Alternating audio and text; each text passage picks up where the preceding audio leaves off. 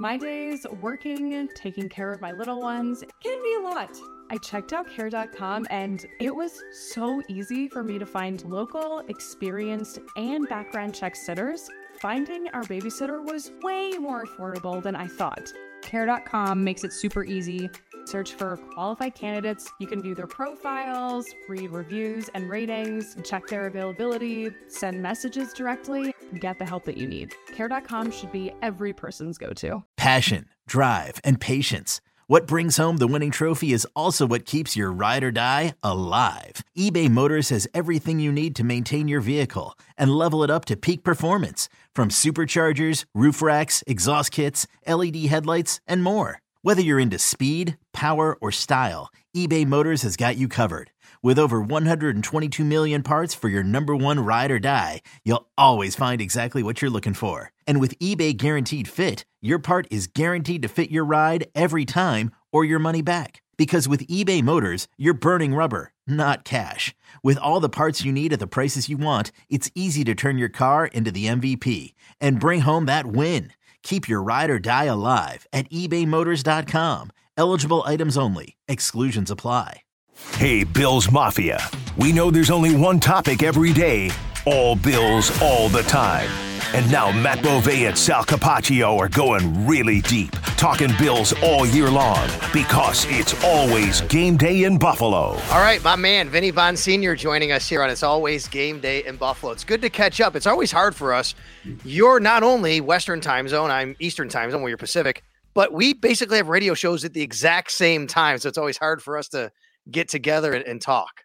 Exactly. Those 3 hours are different. You know, it's interesting about that. Spent some time with the Raiders practicing against the Rams, and it turns out that Josh McDaniels and Sean McVay have become really good friends. And what's helped expedite that is that they're now on the same time zone, the Pacific time zone. So their times line up. You know, the Rams actually practice in the afternoon, the Raiders more in the morning. So it all kind of works out. Whereas when he was in New England, Josh McDaniels and Sean McVay was, obviously in Los Angeles, they could never link up because of the time change too. So I think we understand where they're coming from. Vinny, normally I'd have my co-host Matt Beauvais with me here, but just you and I talking. Matt couldn't participate in this particular interview, but it's always good to have you. And I have to ask, you are in Vegas, right? Because the Raiders are not. The Raiders are in West Virginia. Tell us all about that. Yeah, when the schedule came out, they decided to go ahead and spend the week in West Virginia to kind of get acclimated to the time zone. There's, I guess, some humidity going on still on the East Coast, a little bit different weather. So they just wanted to get a little bit of a leg up on it. They do that, pretty much on a yearly basis if there's back-to-back games or East Coast trips that they want to kind of get a leg up on. Later on in the year when they play the Miami Dolphins, they're going to go to Orlando to practice there for a week. Last year when they played Jacksonville in between playing the Saints, they went out to the IMG Academy, in Sarasota to practice there. So not unusual for them to spend a week away from town to try to get acclimated to the surroundings that they're going to be playing in. Yeah, it's going to be really interesting. Vinny Bonsignore joining us. He is the Raiders beat reporter for the Review-Journal. He's also the host of the Morning Tailgate on Raider Nation Radio. All right, let's just take a look back to last week first. The Bills obviously on national television, a game that they really kind of gave away with Josh Allen's turnovers, but the opposite was true for the Las Vegas Raiders. I mean, they go to Denver, they get a victory, an upset win over the Denver Broncos. How did it happen? Yeah, they did some very un-Raider-like things, let's put it that way, especially of recent years. They played their best football when the best football was required, and it all kind of followed their worst moment. Their two worst moments, really. Jimmy G throws an end zone interception. Can't have that. He called it stupid, dumb, idiotic after the game, so he definitely owned it. But they throw the interception in the end zone, which a TD gives them the lead. A field goal, I think, would have tied it at that point. So kind of a devastating way to start the fourth quarter. Then their defense, which has been playing pretty good, forces a 3-and-out only on fourth down on a punt. They run into the punter. They give the Broncos a new set of downs. But from that moment on, they played their best football. They don't give up a touchdown in this situation. In years past, including last year, they give up the touchdown right there. So rather than go down by 10, it's a 6-point game. The Raiders offense then scores a touchdown. to go up 17-16. They give the ball back at 6 minutes, with about 6 minutes left in the game. Fair for Raider Nation to start worrying at that point because they've given up plenty of leads by turning the lead right back over in that situation. Instead, they force a 3 and out, make some great defensive plays to do that. The Broncos punt the ball, and the Raiders get it with 5 minutes and 8 seconds left. Fair to wonder once again, how are the Raiders going to blow this? They've always kind of gone 3 and out right there, give the other team another chance. The other team goes and scores the winning touchdown or winning field goal, and that's all she wrote. Well, this time they did something that when we looked at the statistics of this, you have to go all the way back to 2000 when they started kind of tracking this, and I'm talking about Sport Radar. I don't know how much further it goes beyond that because it only stops at 2000, but the Raiders have never, since that data has started being accumulated in 2000, the Raiders have never killed off a clock to preserve the lead of 5 minutes or more. So it's the first time they've really ever done that in modern history. So when we talk about very un-Raider-like things, that certainly was the case. And to not give the Broncos another chance at the ball turned out to be obviously the game winner. And you got to give a lot of credit to Jimmy Garoppolo. He played winning football. The defense played winning football.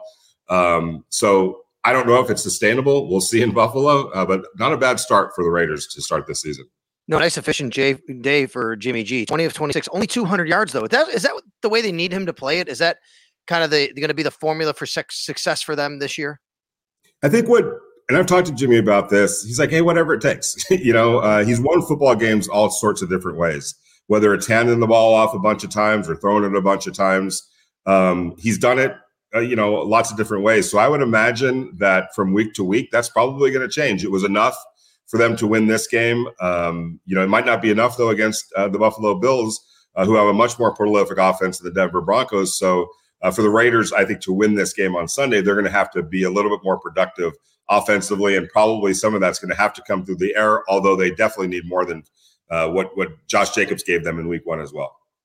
Josh Jacobs, Davante Adams, we know how powerful they are. They have a great running game, rushing leader. And by the way, obviously a big deal for them to even have Josh Jacobs back after what happened. But Jacoby Myers did not practice again on Thursday. That was a vicious hit he took against the Denver Broncos. He's still in the league's concussion protocol.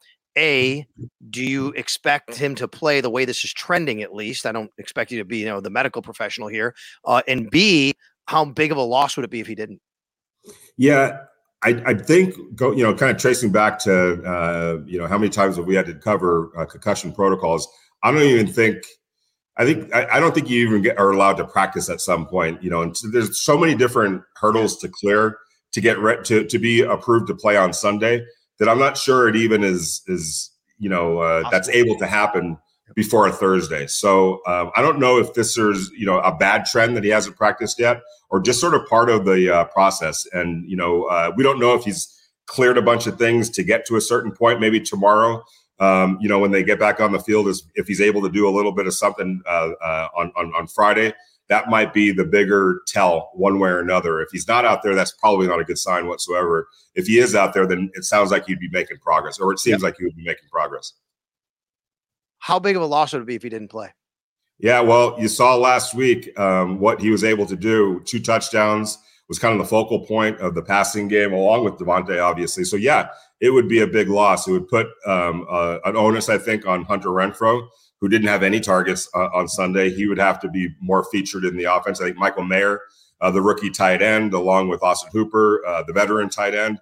So, and of course, Josh Jacobs. I think if Jacoby can't go, there's going to have to be sort of a by committee type of a thing. But don't ever forget, they do have number 17 over there, and he's been known to carry the day. So that might be a big day. If you're looking at fantasy football, maybe it's time to pick up Davante Adams over there on the other side. Last thing on the offense, the offensive line had really good PFF grades, as far as pass protecting.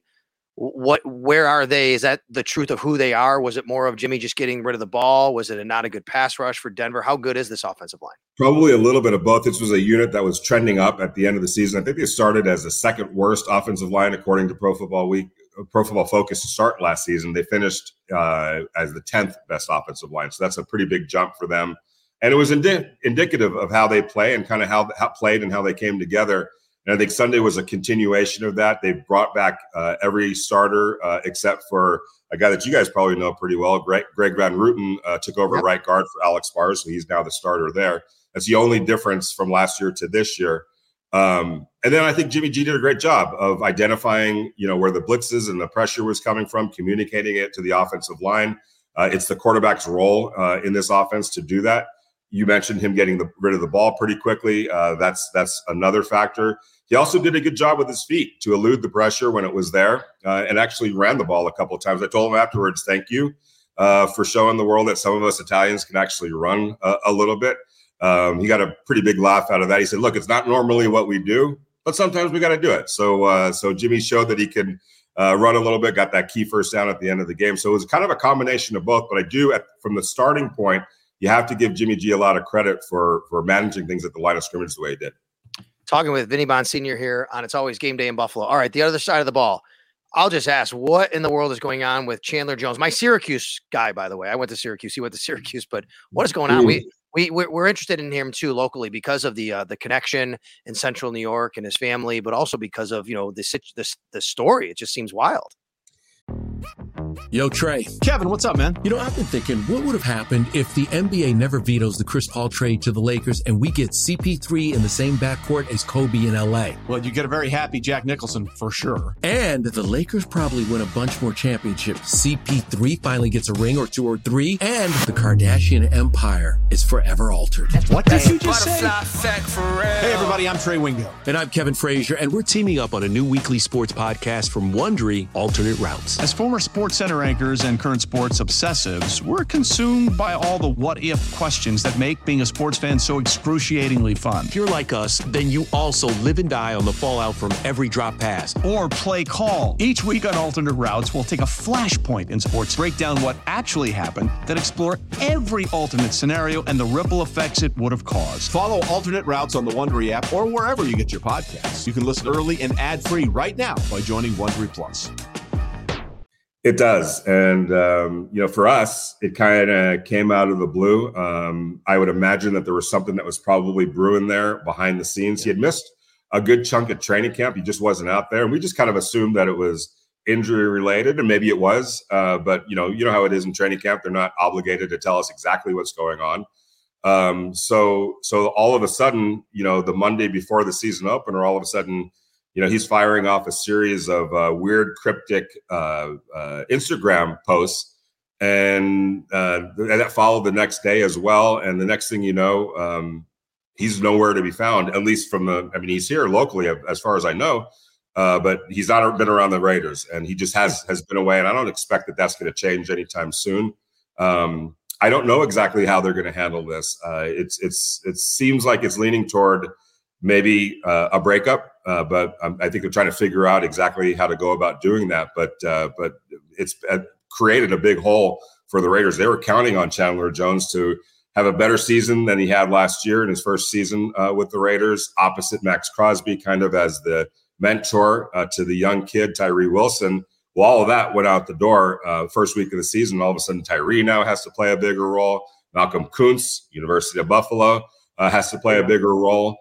So there's been a domino effect, and I feel like the Raiders are going to be feeling that for a little while, unless something miraculous comes about and there's a reconciliation or a positive outcome. And here's the tricky thing: we don't even know exactly what's going on. And right, what's interesting to me? Like, we had all this stuff with Stefon Diggs over the summer, and every time I did a show with somebody, what's going on with Stefon Diggs? And it kind of went just away, right? Like, Stefon showed up, everything's good, it's all rainbows, and nobody knew anything about Chandler Jones, and suddenly we're here. It's kind of a totally opposite situation. Does anybody know how we got here? No, not at all. And Josh McDaniels has classified it and termed it as a personal matter. And sometimes as reporters, we have to respect that. Yep. It makes it sound like it's obviously something that goes beyond just football, and this is human. We all know, and I don't want to cast anything one way or another, but we all know that with mental health and with all of that, you have to be aware of all of it. And so as reporters, I think we've done a pretty decent job of just respecting where this is right now. I'm sure answers are going to come down the road, but right now might not be the time for that. All right, so let's talk about the other side of it, which is Max Crosby. I mean, I spoke with Mitch Morse and a couple other offensive linemen. They have so much respect for him.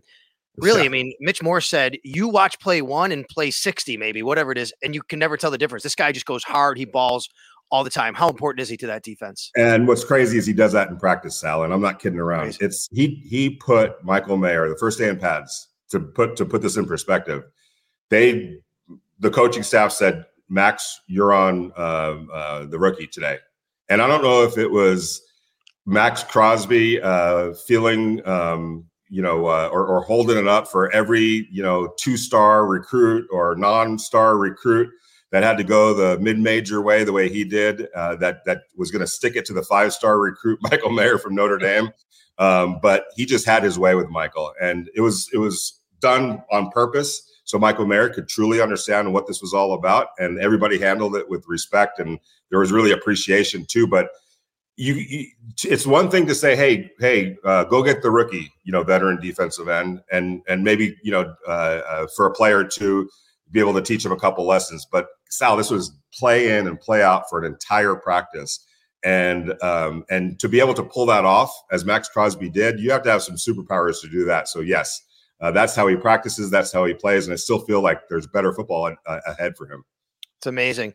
All right. They have the two Marcuses in the secondary. Josh, obviously very familiar with Marcus Epps, his former Wyoming teammate. When I asked him about it, he interrupted me and said, go Pokes. So he knows who he is. They have a relationship. Marcus Peters, obviously, we know what he's done in this league. What is the rest of the secondary, though? I know that they can be a little young and maybe susceptible at times. Yeah, Jacorian Bennett, fabulous game one for a rookie, couple penalties, but a lot of that was just kind of sort of a rookie type stuff, but otherwise really good games. Nate Hobbs had a spectacular game playing now the slot cornerback position. You mentioned Marcus Peters. Marcus Epps, the veteran safety, has done a really good job. So they've done a pretty good job of changing over that secondary, adding some veterans. And then you go to the linebackers, Robert Spillane, Divine Diablo. They had really good games on Sunday. Again, I keep saying un-Raider-like, but even that defensive effort at all levels was very un-Raider-like. Well, I know that Sean McDermott has faced Josh McDaniels and vice versa, several times. So it's not like they're unfamiliar with each other. And these two teams, going back to 1960, I was doing some research. If you count the playoffs, 42 meetings, 21-21. It's crazy. This is actually like the rubber match. I mean, Bills and Raiders have an outstanding history going way, way back. Yeah, and they played a lot early. They haven't played a lot as of late. It's very just periodic. But it is fun when these two organizations get together because they're the AFL Blue Bloods, and there was all those stories about how the Bills actually helped the Raiders early on. So there's a lot of respect there, and there's a lot of greatness as well. And it's always fun when these two teams and these two organizations get it together. Vinny, thank you so much. We really always appreciate you. And are you going to be up here in Buffalo this weekend? I'm actually not going to be there. I traded that one trip to one of my coworkers because he's from Buffalo, and he was I said, okay, go for it. Kind of kicking myself, but it is what it is. It's all good. No, hey, you're a good man for doing that. Next time you come up here, either way, though, now you get double wings on me because you're such a good guy and you allowed that to happen. Vinny Bonsignore, he is the beat reporter for the Las Vegas Raiders for the Review Journal. He's also the host of the Morning Tailgate on Raider Nation Radio. My man, either way, we're going to catch up somewhere down the line, whether it's combine, owners meetings. Thanks for doing this today. I always appreciate it. Thank you, Sal. I really appreciate it, brother. Old Man Winter here. If I had it my way, it would stay winter all year long. Short days, wind chill, black ice, and a good polar vortex. Oh, heaven. Wait, is it getting warm in here? Your cold snap is over, Old Man Winter. Spring has arrived. Spring. Spring is here, which means it's the perfect time to get away in the Hyundai you've always wanted. Visit the Hyundai Getaway Sales Event, where you can get great deals on all of our award-winning Hyundai models, like the tech-filled Tucson and Kona, as well as the spacious Palisade. Enjoy wherever you go with the peace of mind that comes with America's best warranty and 3 years or 36,000 miles of complimentary maintenance. But hurry in, these deals won't last. Add more joy to your journey at the Hyundai Getaway Sales Event. Now get 0% APR or up to $1,500 bonus cash on the Hyundai Tucson. Now, during the Hyundai Getaway Sales Event. Offers end soon. Call 562-314-4603 for details.